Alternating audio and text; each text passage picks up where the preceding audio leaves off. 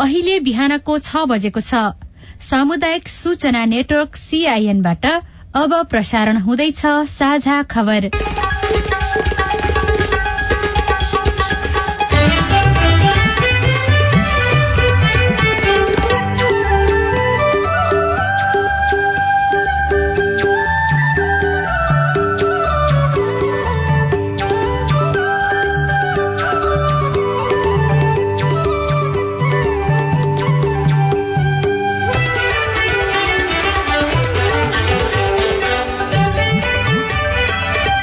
शुभ प्रभात। यो CIN को साझा खबर हो। स्नेहा कर्णसँगै लील प्रकाश चन्दको तपाईलाई स्वागत छ। सामुदायिक रेडियोबाट देशैभरि एकैसाथ प्रसारण भइरहेको साझा खबर CIN खबर.com र मोबाइल एप CIN-बाट पनि सुन्न सकिन्छ। आज 2078 साल साउन 19 गते मंगलबार, अगस्त 3 तारिक सन् 2021, नेपाल सम्वत 1141, श्रावण कृष्ण पक्षको दशमी तिथि। साझा खबरमा प्रमुख खबरका शीर्षकहरू। असोज मसान्तसम्म 2 करोड़ कोरोना विरूद्धको खोप आइपुग्ने, 1 लाख नागरिकले कोरोना बीमा भुक्तानी पाएनन्। बैंकहरूले ब्याज बुझाउनका लागि ताकेता गर्दा व्यवसायीहरू भने चिन्तामा। दार्चुलाको तुइन चुडिएको घटनाबारे अध्ययन गर्न छानबिन समिति आज खलंगा पुग्दै जुम्ला, कालीकोट लगायतका जिल्ला वर्षौंपछि राष्ट्रिय प्रसारण लाइनमा जोडिए।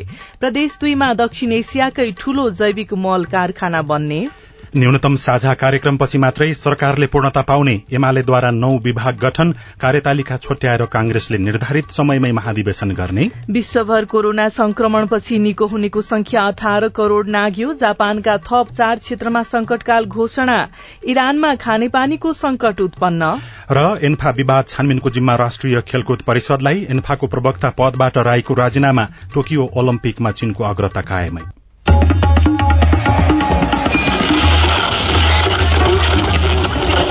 सयौं रेडियो, हजारौं रेडियो कर्मी र करोड़ौं नेपालीको माझमा यो हो सामुदायिक सूचना नेटवर्क CIN। साझा खबरको सबैभन्दा शुरूमा असोज मसान्तसम्म 2 करोड़ मात्रा कोरोना विरूद्धको खोप ल्याउने सरकारको तयारीको प्रसंग। सरकारले सबै नेपालीलाई पुग्ने गरी कोरोना विरूद्धको खोप ल्याउन पहल भइरहेको बताएको छ। यही हप्ता जापान, भूटान, चीन, अमेरिका लगायतका मुलुकबाट खोप आउने स्वास्थ्य राज्य मन्त्री उमेश श्रेष्ठले जानकारी दिनुभयो। मन्त्रालयमा आयोजित भर्चुअल कार्यक्रममा राज्य मन्त्री श्रेष्ठले खोप सरकारको पहिलो प्राथमिकता रहेको र खोपका लागि विभिन्न पहलहरू भइरहेको बताउनुभयो। अब असोजसम्म चाहिँ हाम्रो खोप कसले दिन्छ, कसरी पाउँछ भन्ने कुरा चाहिँ यसको पनि चार्ट छ, जसमा अस्ट्रेजेनेका 16 लाख चाहिँ हामीलाई जापान सरकारले अनुदानको रूपमा उपलब्ध गराउनेछ। भेरोसिल 16 लाख चीन सरकारले उपलब्ध गराउनेछ। भेरोसिल 60 लाख सेनोफार्म चीनले चाहिँ यो खरिद गरेको। कोभिसिल्ड 10 लाख यो भारतमा हामीले पैसा पनि पठाइसकेका छौं, यो हामीले खरिद गरेको हो। जहाँसम्म लाग्छ असोज मसान्तसम्म 1 करोड़ 2 लाख चाहिँ हामीले चाहिँ प्राप्त हुने कुरा चाहिँ यहाँलाई जानकारी गराउँछु। हालसम्म नेपाल सरकारलाई 5 करोड़ 22 लाख 82 हजार खोप विभिन्न माध्यमबाट प्राप्त भएको छ। त्यसमा नेपालले खरिद गरेको, अनुदानमा प्राप्त भएको र कोभ्याक्स सुविधा मार्फत आएका खोपहरू रहेका छन्।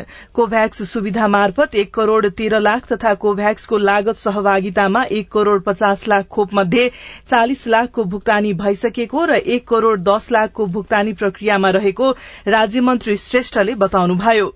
यस्तै बालबालिका लक्षित फाइजर कम्पनीबाट 60 लाख खोप खरिदको प्रक्रियामा रहेको बताउँदै उहाँले सबै खोप गरी 3 करोड़ 23 लाख मात्रा खोप खरिद प्रक्रियामा रहेको जानकारी दिनुभयो। नेपालमा हालसम्म झण्डै 50 लाखले कोरोना विरूद्धको खोप लगाइसकेका छन्। 7 दिनभित्र दाबी रकम दिने भनेर शुरू भएको कोरोना बीमामा करिब 1 लाख दाबी भुक्तानी अन्यलमा परेको छ। तोकिएको समयमा शुरूदेखि नै कसैले पनि भुक्तानी पाएनन् नै, अहिले भने पैसा नै नपाइने हो कि भन्ने अन्यलता बढ़ेको हो। करिब 5 महिना गत फागुन अन्तिम साता यता अपवाद बाहेक कसैले पनि दाबी भुक्तानी पाएका छैनन्।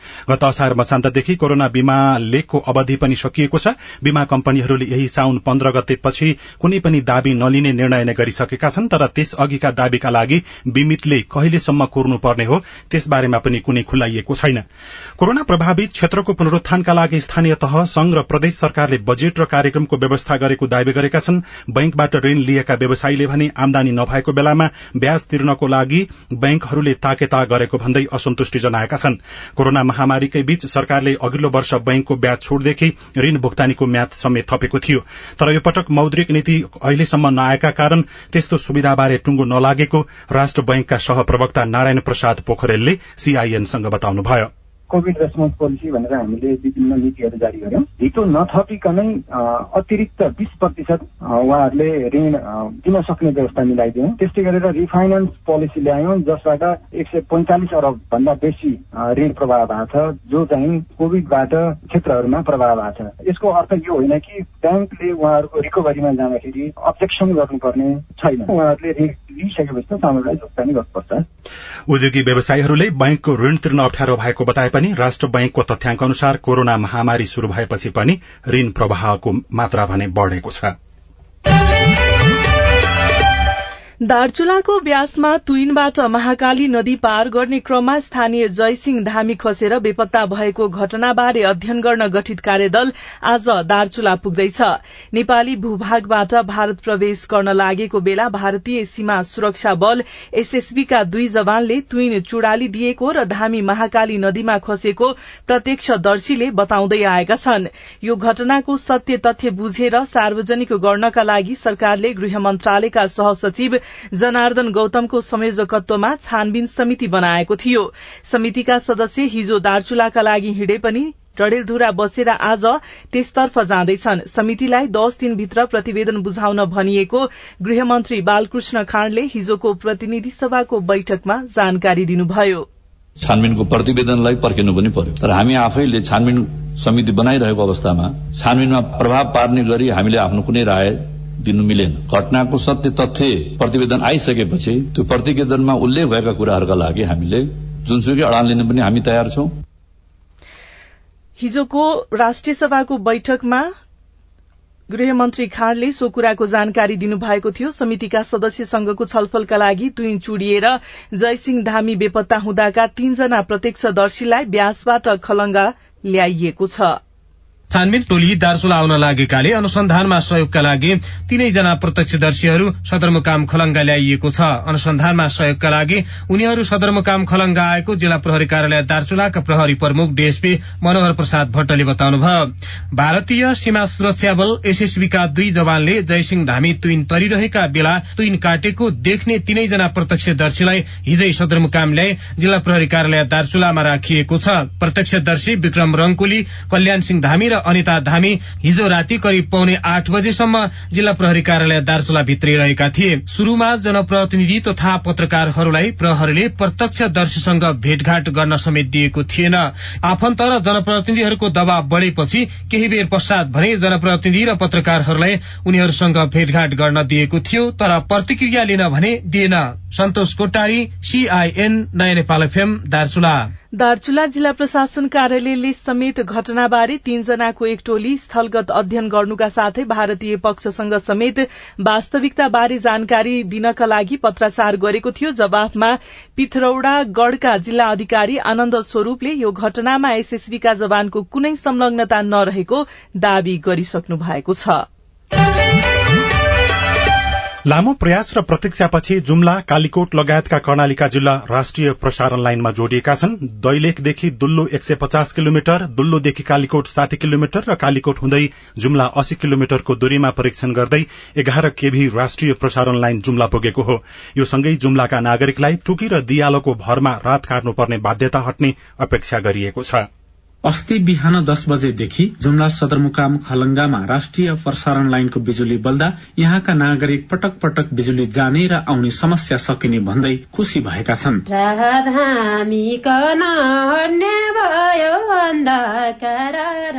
स्थानीय उत्पादनको विद्युत दिगो र भरपर्दो नहुँदा विगतमा दुःख पाइएको सुनाउँदै खलंगाका व्यवसायी प्रकाश बुढा। घाटा थियो, बत्ती नहुँदाखेरि अन्धकारमा थियो होइन, हरेक कुराहरू जस्तै काम गर्दाखेरि पनि असहज हुन्थ्यो। बत्ती आउने कुरा छ, अब राम्रो भइहाल्ला।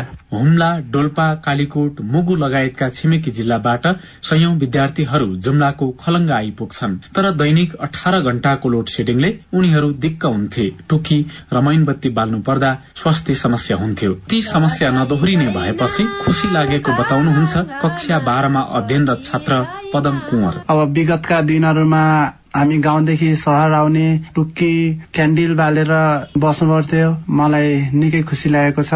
गएको असार 26 गतेदेखि कालीकोट हुँदै जुम्लाका विभिन्न भागमा नेपाल विद्युत प्राधिकरण जुम्लाको टोलीले परीक्षण गरेको थियो। यही साउन 16 गतेसम्म कालीकोट क्षेत्रका विभिन्न भागमा बिजुली परीक्षण गरिएको थियो। 1,20,000 जनसंख्या रहेको जुम्लामा अझै 95% नागरिक अँध्यारोमै बस्न बाध्य छन्। मानबहादुर कुँवर, CIN, रेडियो खुला आकाश, जुम्ला। प्रदेश 2 मा दक्षिण एसियाकै सबैभन्दा ठूलो जैविक मलको कारखाना स्थापना हुने भएको छ। निजी क्षेत्रको लगानीमा प्रदेश 2 को धनुषा जिल्लाको धनुषा धाम नगरपालिका 3 को तेजनगरमा झण्डै 28 करोड़ रूपैयाँको लगानीमा सो कारखाना स्थापना हुन लागेको हो। वर्षेनी हुने रासायनिक मलको हाहाकार तथा त्यसप्रति परनिर्भरता घटाउनका लागि जैविक मलको कारखाना खोल्न लागिएको बताइएको छ। आगामी 2079 वैशाखसम्ममा उत्पादन शुरू गर्ने गरी निर्माण कार्य शुरू भएको बताउँदै कृषि मन्त्री शैलेन्द्र शाहले शुरूमा वार्षिक 7,500 मेट्रिक टन मल उत्पादन हुने बताउनुभयो। माग बढ़दै गएपछि उत्पादनमा वृद्धि गर्ने लक्ष्य रहेको पनि उहाँले जानकारी दिनुभयो। कम्पनीले कारखानाका लागि 3 बिघा जमीन समेत खरिद गरेको जनकपुरका सामुदायिक रेडियोहरूले खबर पठाएका छन्।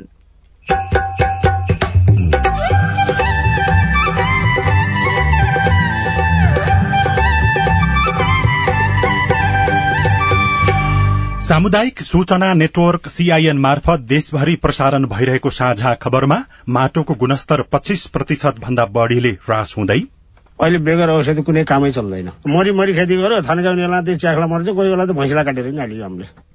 कोरोना महामारीको समयमा पनि मानव बेचबिखनका घटना कम हुन सकेन।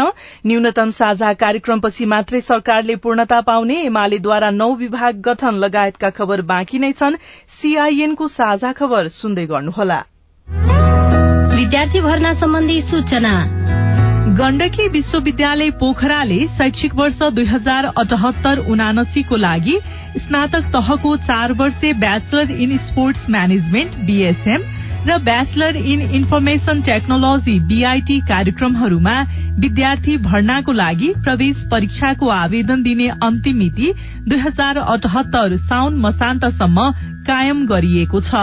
साथै परिवर्तित प्रवेश परीक्षाको मिति 2078 भदौ 5 गते हुने बेहोरा समेत सूचित गरिन्छ। आवेदन फारम विश्वविद्यालयको केन्द्रीय कार्यालय मुस्ताङ चोक पोखरा तथा वेबसाइट www.gandakiyuniversity.edu.np मा हेर्न तथा online.apply@gandakiyuniversity.edu.np मा इमेल गरी बुझ्न सकिनेछ। 5 वर्ष मुनिका बाल बालिकाहरूलाई नेपाल सरकारले बाल पोषण भत्ता प्रदान गर्दै आइरहेको छ। यसका लागि आफ्नो वडा कार्यालयमा नाम दर्ता गरी बाल अधिकारको सुनिश्चितता गरौं। बाल पोषण भत्ता बाल बालिकाको पोषण तथा स्वास्थ्यमा मात्रै खर्च गर्नुपर्नेछ। स्थानीय तहले भत्ताको सदुपयोगको सुनिश्चितता गर्नुपर्दछ। जनचेतनाका लागि सामाजिक सुरक्षा नागरिक समाज सञ्जाल SPCSN र समाज सेवा तथा मानव अधिकारमा महिला र बाल बालिका सिविसद्वारा जारी। सहयोगी संस्था वी सोशल मुभमेन्ट बेल्जियम। सामाजिक रूपान्तरणका लागि यो हो सामुदायिक सूचना नेटवर्क CIN। तपाई अहिले देशभरिका सामुदायिक रेडियो CINखबर.com र मोबाइल एप CINबाट एकैसाथ साझा खबर सुन्दै हुनुहुन्छ। अब बाँकी खबर। कोरोना महामारीको समयमा पनि मानव बेचबिखनका घटनामा वृद्धि भएको छ।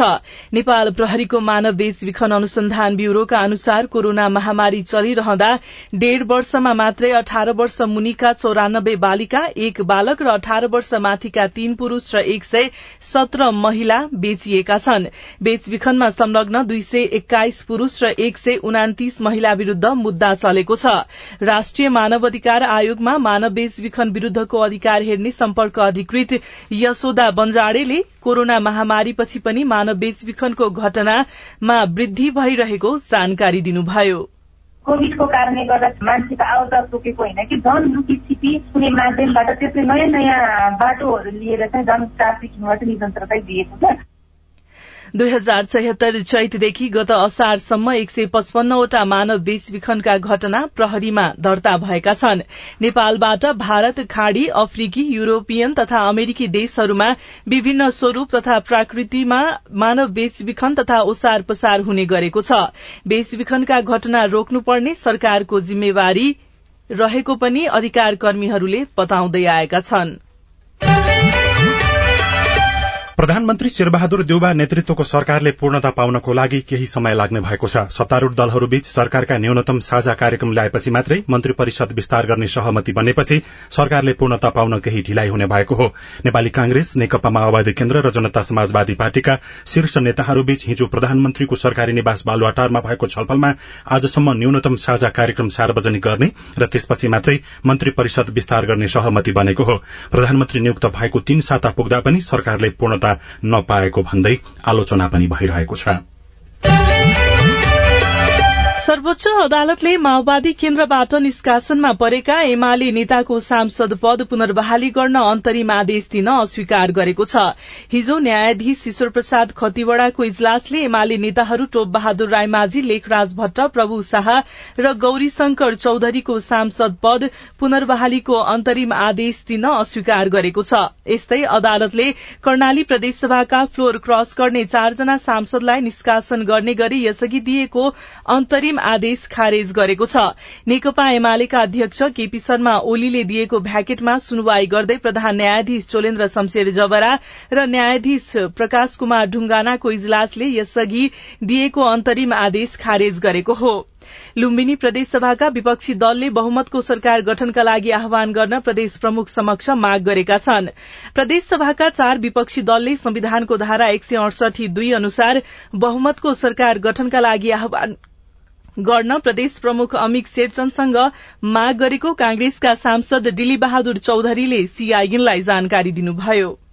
एकल बहुमत सरकार हुनको लागि उहाँहरूलाई 45 जना सभासदको जरुरी पर्छ। उहाँहरू जम्मा 38 जना सभासद हुनुहुन्छ र अहिलेकै मौजूदा संसद पनि 80 जनालाई पनि उहाँहरू कममा पनि 41 जना सभासद एमालेकै हुनुपर्छ। तर एमालेको 38 जना सभासदले अहिलेसम्म चलाइराखेको हुनाले हामीले इलिगल छ, त्यो वैधानिकता छैन र संविधान अनुसार र प्रदेशको नियमावली अनुसार सरकार एकल बहुमतको सरकार हुन सक्दैन। 2 भन्दा धेरै दलहरूको संयुक्त सरकार बनाउनको लागि प्रदेश प्रमुखले आह्वान गर्नु। तर मुख्यमन्त्री शंकर पोखरेल भने आफूलाई बहुमत जुटाउने कसरतमा रहनु भएको छ। हिजो एक विज्ञप्ति प्रकाशित गरी प्रदेशसभा सांसद विमला कुमारी ओलीले आफू नेकपा एमालेमै फर्किएको बताउनु भएको छ। अब आज काठमाडौँबाट प्रकाशित पत्र पत्रिकाहरूको खबर। गोरखापत्र दैनिकमा कार्यतालिका छुट्याएर निर्धारित समयमै कांग्रेसको महाधिवेशन हुने शीर्षकमा खबर छ। नेपाली कांग्रेसले स्थानीय तहको निर्वाचन कार्यतालिका छोटो अवधिमै सकेर पूर्व निर्धारित कार्यतालिकामै केन्द्रीय महाधिवेशन सम्पन्न गर्ने बताएको छ। ओडा, गाउँपालिका, नगरपालिका, प्रदेश, संघीय निर्वाचन क्षेत्र र प्रदेश स्तरको अधिवेशनको अन्तर 1-2 दिन मात्रै राखेर भए पनि समयमै अधिवेशन गरिने कांग्रेसले जनाएको भनेर उल्लेख गरिएको छ। सबैजसो पत्र पत्रिकाहरूमा एमालेका 9 वटा विभाग गठन शीर्षकमा खबरहरू छापिएका छन्। नेकपा एमाले पार्टीको सांगठनिक संरचनालाई पूर्णता दिन थालेको छ। हिजो पार्टीको स्थायी कमिटिको बैठकले 9 वटा विभागको गठन गरेको छ। एमालेमा 14 वटा विभाग छन्। तीमध्ये बाँकी 5 विभागमा माधव कुमार पक्षलाई राखेर 9 वटा विभागको नेतृत्व बाँडफाँड गरिएको हो। साझा खबरमा अब हेलो सीआईएन सुनिल राज भारतबाट। टोपेन्द्र शाही पश्चिमको पञ्चायत बिना नगरपालिका वार्ड नम्बर 3 मा रहेको स्वास्थ्य चौकीको भवन 1 वर्ष नबित्दै वर्षाको समयमा एकदमै चुहिएर भित्र सामान पुरा बिग्रेको अवस्था छ। यसको जिम्मा चाहिँ कोले लिन सक्छ। 1 वर्षमै कसरी स्वास्थ्य केन्द्रको भवनबाट पानी चुहिन थाल्यो भनेर हामीले पञ्चदेवल विनायक नगरपालिका वडा नम्बर 3 का वडाध्यक्ष सुरेन्द्र कुमार शाहीलाई सोधेका छौं। हामीले टेन्डर गरेका थियौं हैन, त्यो ठेकेदारले जिम्मा लिया थियो।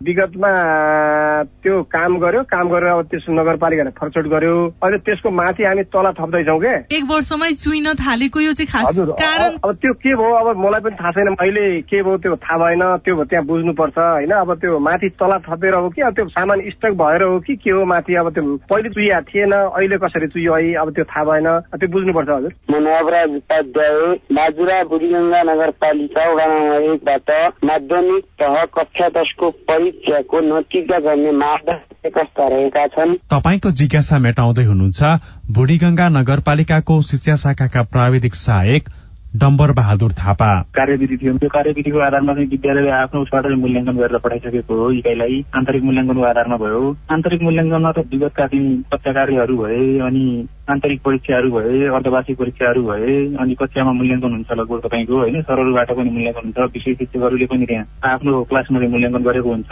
तपाईँको हाजिरी भयो विद्यार्थीको रिकर्ड अनुसार सबै हुन्छ त्यो। अब एक्ज्याक्ट अहिले हुन्छ भन्ने त भएन। सगोर मसान त भित्रै नतिजा प्रकाशन हुन्छ होला नि। तपाईँ जुनसुकै बेला हाम्रो टेलिफोन नम्बर 0152606006 मा फोन गरेर दिइएको निर्देशन अनुसार आफ्ना विचार प्रश्न तथा प्रतिक्रिया राख्न सक्नुहुनेछ। साझा खबरमा अब विदेशको खबर। इरानमा खानेपानीको संकट उत्पन्न भएपछि सर्वसाधारण सड़कमा उत्रिएका छन्। बढ़दो जलवायु परिवर्तनका कारण पानीको अभाव हुन थालेको र सरकारले विद्युत पनि कटौती गर्न थालेको उनीहरूको आरोप छ, जसको विरोध स्वरूप इरानका सर्वसाधारण सड़कमा उत्रिएका हुन्। यसै वर्षको अप्रेलमा इरानको मौसम विज्ञान संगठनले अभूतपूर्व सुक्खा र वर्षामा ठूलो कमी आउने भन्दै चेतावनी जारी गरेको थियो। विश्वभर कोरोना संक्रमणपछि निको हुनेको संख्या 18 करोड़ नागेको छ। कोरोना सम्बन्धी तथ्याङ्क अद्यावधिक गर्दै आएको वर्ल्ड मिटरका अनुसार गत 24 घण्टामा विश्वभर 3,91,579 जना स्वस्थ भएका छन्। यो सँगै विश्वभर कोरोना संक्रमणपछि निको हुनेको संख्या 18 करोड़ 13,643 पुगेको छ। र जापानका अरू 4वटा क्षेत्रमा पनि थप 1 महिनासम्मका लागि संकटकाल घोषणा गरिएको छ। ओलम्पिक खेलकुद प्रतियोगिता सञ्चालन भइरहेको जापानले संकटकालको घोषणा गरेको हो। यसअघि टोकियो र ओकिनावा संकटकाल लागू हुँदै आएकोमा चिवा, कानगावा, सौतामा र ओसाकामा पनि संकटकाल लगाइएको छ। अब खेल खबर। युवा तथा खेलकुद मन्त्रालयले फुटबल विवाद छानबिनका लागि राष्ट्रिय खेलकुद परिषदलाई निर्देशन दिएको छ। अखिल नेपाल फुटबल संघले मुख्य प्रशिक्षक र वरिष्ठ उपाध्यक्ष बीचको विवाद छानबिनका लागि मन्त्रालयलाई आग्रह गरेको थियो। मन्त्रालयले फुटबलमा देखिएको विवाद र गुनासो छानबिन गरी समस्या समाधानको उपाय सहित प्रतिवेदन पेश गर्न परिषदलाई निर्देशन दिएको हो। यसैबीच अखिल नेपाल फुटबल संघ एन्फाका केन्द्रीय सदस्य किरण राईले प्रवक्ताको जिम्मेवारीबाट राजीनामा दिनुभएको छ। यता विवादमा तानिनु भएका राष्ट्रिय फुटबल टीमका मुख्य प्रशिक्षक अब्दुल्लाह अलमुताइरीले माफी माग्नु भएको छ र जापानमा जारी टोकियो ओलम्पिकमा चीनको अग्रता कायमै छ। हालसम्मको अवस्थामा चीन 29 स्वर्ण सहित तालिकाको शीर्ष स्थानमा रहेको छ। यस्तै अमेरिका 22 स्वर्ण सहित तालिकाको दोस्रो स्थानमा रहेको छ भने जापान 17 स्वर्ण सहित तालिकाको तेस्रो स्थानमा रहेको छ। 65% किसान माटो परीक्षणबारे अझै बेखबर। रेडियो रिपोर्ट, स्वस्थ जीवनशैली सम्बन्धी सन्देश, अरू खबर र कार्टुन पनि बाँकी नै छ। CIN को साझा खबर सुन्दै गर्नुहोला। तपाईले CIN को साझा खबरका मुख्य शीर्षकहरू नेपाल टेलिकमको सिम भएको मोबाइल नम्बरबाट पटक पटक जुनसुकै बेला निशुल्क सुन्न सक्नुहुन्छ।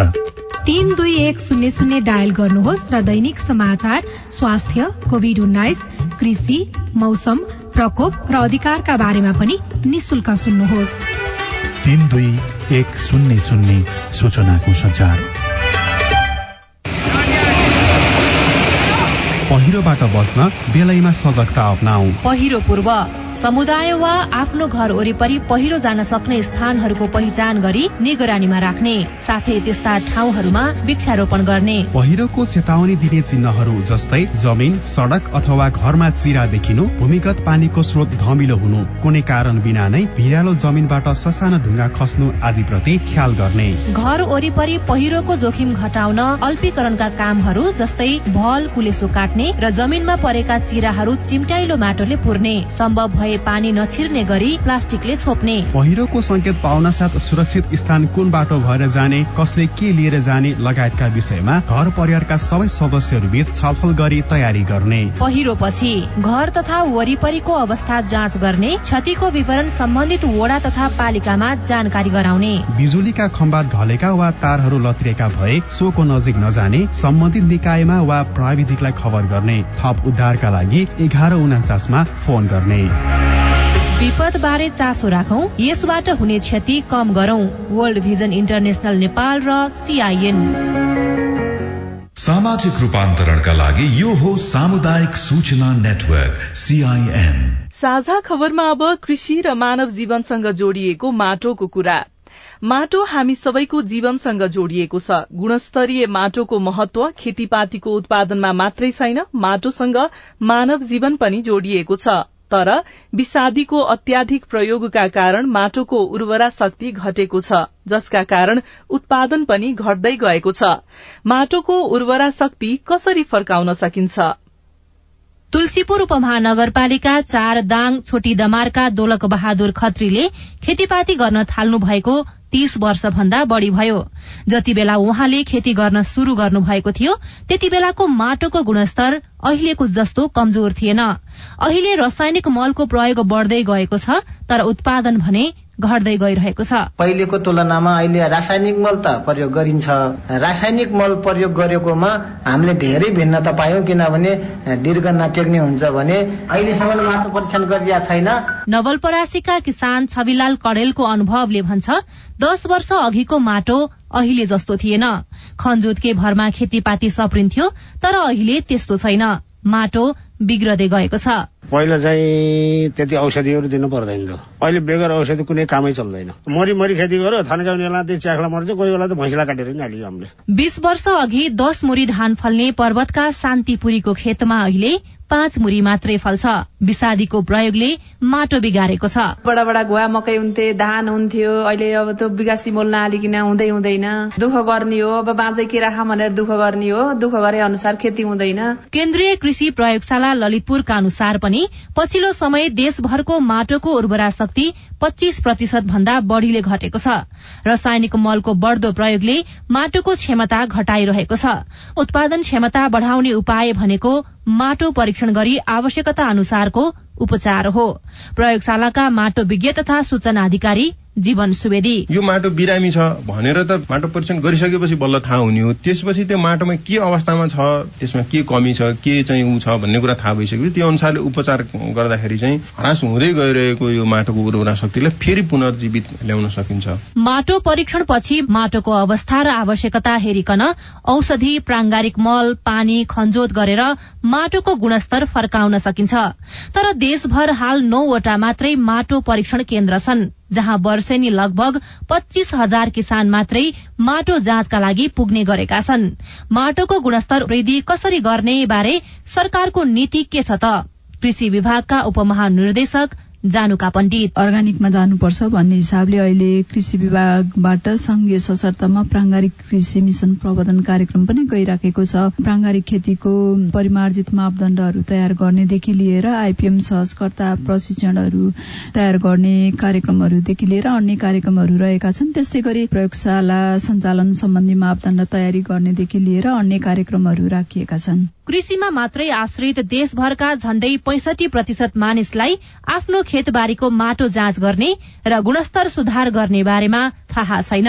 सरकारले माटो जाँच प्रयोगशालाको क्षमता बढ़ाउने र नागरिकको खेतबारीमै प्राविधिक खटाउने नीति लिएको छ, तर नीति कार्यान्वयनमा नआउँदा माटोको गुणस्तर घटिरहेको छ। सुशीला श्रेष्ठ, CIN काठमाडौँ। अब केही खबर संक्षेपमा। बैतडीको दशरथचन्द नगरपालिका 9 मंगरूमा चट्याङ लागेर स्थानीय नारायण राम कोलीको 9 वर्षका छोरा भरत रामको मृत्यु भएको रेडियो सन्सेर बैतडीले जनाएको छ। अनि रेडियो मुक्तिनाथ पाल्पाका अनुसार पाल्पा बोटोल सड़कको माथिल्लो सिद्धबाबा मन्दिर नजिक भएको दुर्घटनामा एकजना सहचालकको मृत्यु भएको छ। र वाणिज्य आपूर्ति तथा उपभोक्ता हित संरक्षण विभागले अत्यावश्यक वस्तुको मूल्य निर्धारण सम्बन्धी मापदण्ड तयार गर्ने भएको छ। हामी साझा खबरको अन्त्यमा आइपुगेका छौं। सामुदायिक रेडियो प्रसारक संघद्वारा संचालित CIN को बिहान 6 बजेको साझा खबर सक्नु अघि तपाईको स्वस्थ जीवनशैलीसँग जोडिएको एउटा सन्देश कस्तो व्यक्तिलाई मधुमेहको जोखिम बढ़ी हुन्छ। मधुमेह हुन सक्ने सम्भावना धेरै वेट भएको मोटोपना भएका मान्छेहरूलाई धेरै हुन सक्ने सम्भावना हुन्छ। त्यसै गरी फर्स्ट डिग्री रिलेटिभ अथवा बाबा आमालाई चाहिँ मधुमेह रोग छ भने पनि त्यस्ता मानिसलाई धेरै हुन सक्ने सम्भावना हुन्छ। कसैलाई प्रेसर अथवा कोलेस्ट्रोलको समस्या छ भने इन्सुलिन रेजिस्टेन्स जस्तै घाँटी कालो हुने, पेटमा धेरै मोटोपना हुने, PCOS भएका मान्छेहरूलाई, तपाईको वेट बढी भएको बच्चाहरू जन्म दिएको छ भने अथवा गर्भावस्थामा चाहिँ मधुमेह देखिएको छ भने त्यस्ता मानिसहरूलाई नि पछि गएर मधुमेह हुन सक्ने सम्भावना हुन्छ। अर्को मधुमेह हुन सक्ने सम्भावना भनेको प्री डायबिटिस अथवा बोर्डरलाइन डायबिटिस हुने मानिसहरूलाई पनि हुन सक्ने सम्भावना हुन्छ। डाक्टर सुमन सिमखडासँगको कुराकानीमा आधारित यो सन्देशसँगै साझा खबरमा मुख्य खबर फेरि एकपटक। असोज मसान्तसम्ममा 2 करोड़ कोरोना विरूद्धको खोप नेपाल आइपुग्ने, 1 लाख नागरिकले कोरोना बीमा भुक्तानी पाएनन्, बैंकहरूले ब्याज बुझाउनका लागि ताकेता गर्दा उद्योगी व्यवसायी चिन्तामा। दार्चुलाको तुइन चुडिएको घटनाबारे अध्ययन गर्न छानबिन समिति आज खलंगा पुग्दै जुम्ला, कालीकोट लगायतका जिल्ला वर्षौपछि राष्ट्रिय प्रसारण लाइनमा जोडिए। प्रदेश 2 मा दक्षिण एसियाकै ठूलो जैविक मल कारखाना बन्ने। न्यूनतम साझा कार्यक्रमपछि मात्रै सरकारले पूर्णता पाउने, एमालेद्वारा 9 वटा विभाग गठन, कार्यतालिका छुट्याएर कांग्रेसले निर्धारित समयमै महाधिवेशन गर्ने। विश्वभर कोरोना संक्रमणपछि निको हुनेको संख्या 18 करोड़ नाग्यो। जापानका थप 4 क्षेत्रमा संकटकाल घोषणा र टोकियो ओलम्पिकमा चीनको अग्रता कायमै। साझा खबरको अन्त्यमा कार्टुन हामीले नयाँ पत्रिका दैनिकमा रवि मिश्रले बनाउनु भएको कर्नर किक शीर्षकको कार्टुनलाई लिएका छौं। हिजो मात्रै एमाले 9 वटा विभाग गठन गरेको छ। स्कूल विभागको नेतृत्व पार्टी अध्यक्ष केपी शर्मा ओलीले आफैले लिनु भएको छ। व्यङ्ग्य गर्न त्यति खोजिएको छ।